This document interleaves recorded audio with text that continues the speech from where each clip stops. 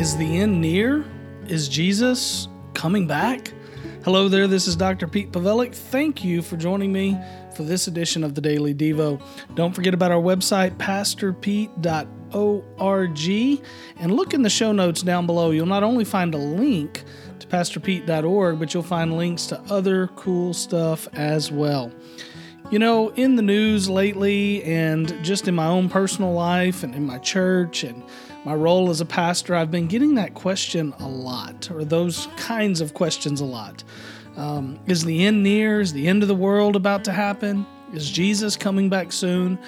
And of course, the answer to both of those is yes. We're one day closer to both of those things happening. We are certainly one day nearer to Jesus coming back than we were yesterday. We know He's coming back. We know He's going to return. We know what's going to happen. Well, at least those of us who've read the end of the book know. But is it today? Is it tomorrow? Is it this week? Is it imminent? Is it this month? I want to read to you from 2 Thessalonians. 2 Thessalonians chapter 2. It gives us some great insight into what that's going to look like. And I'm not going to have time to give you a bunch of commentary. We don't have time in these little short podcasts to get in deep with this, but I just want you to hear it and you can be the judge of it for yourself.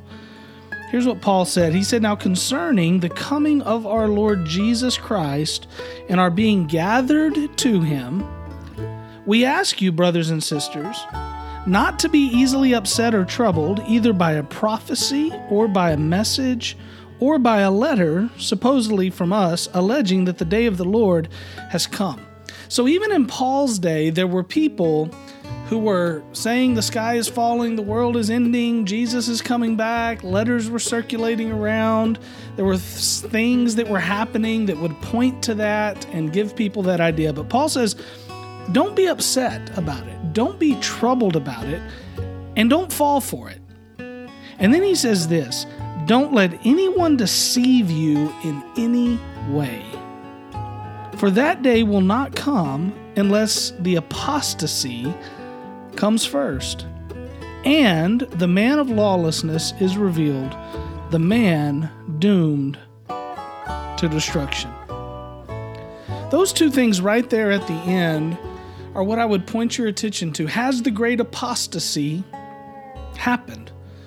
You make your judgment about that. We can certainly look around at the world today and see a lot of apostate individuals. A lot of apostasy is certainly happening, and we know it's going to get worse. We know what the Bible says about that. But then there's this second thing. It's not just the apostasy. The man of lawlessness is revealed. The man doomed to destruction. Has that happened? Has the man of lawlessness been revealed? All we have to do is look at God's word to see what is coming, and we know what is coming, and it's easy to get excited about it, but I think we need to come back to Paul's writings here, and I think we need to take his advice not to be troubled, not to be deceived, not to get too worked up about it, but to keep our eyes on heaven, to keep our eyes focused on the heavens, because Jesus is coming back, and the signs certainly are pointing to us being one day closer. Hey, dwell on this today. Go read it for yourself. God bless you. Come visit me at pastorpete.org.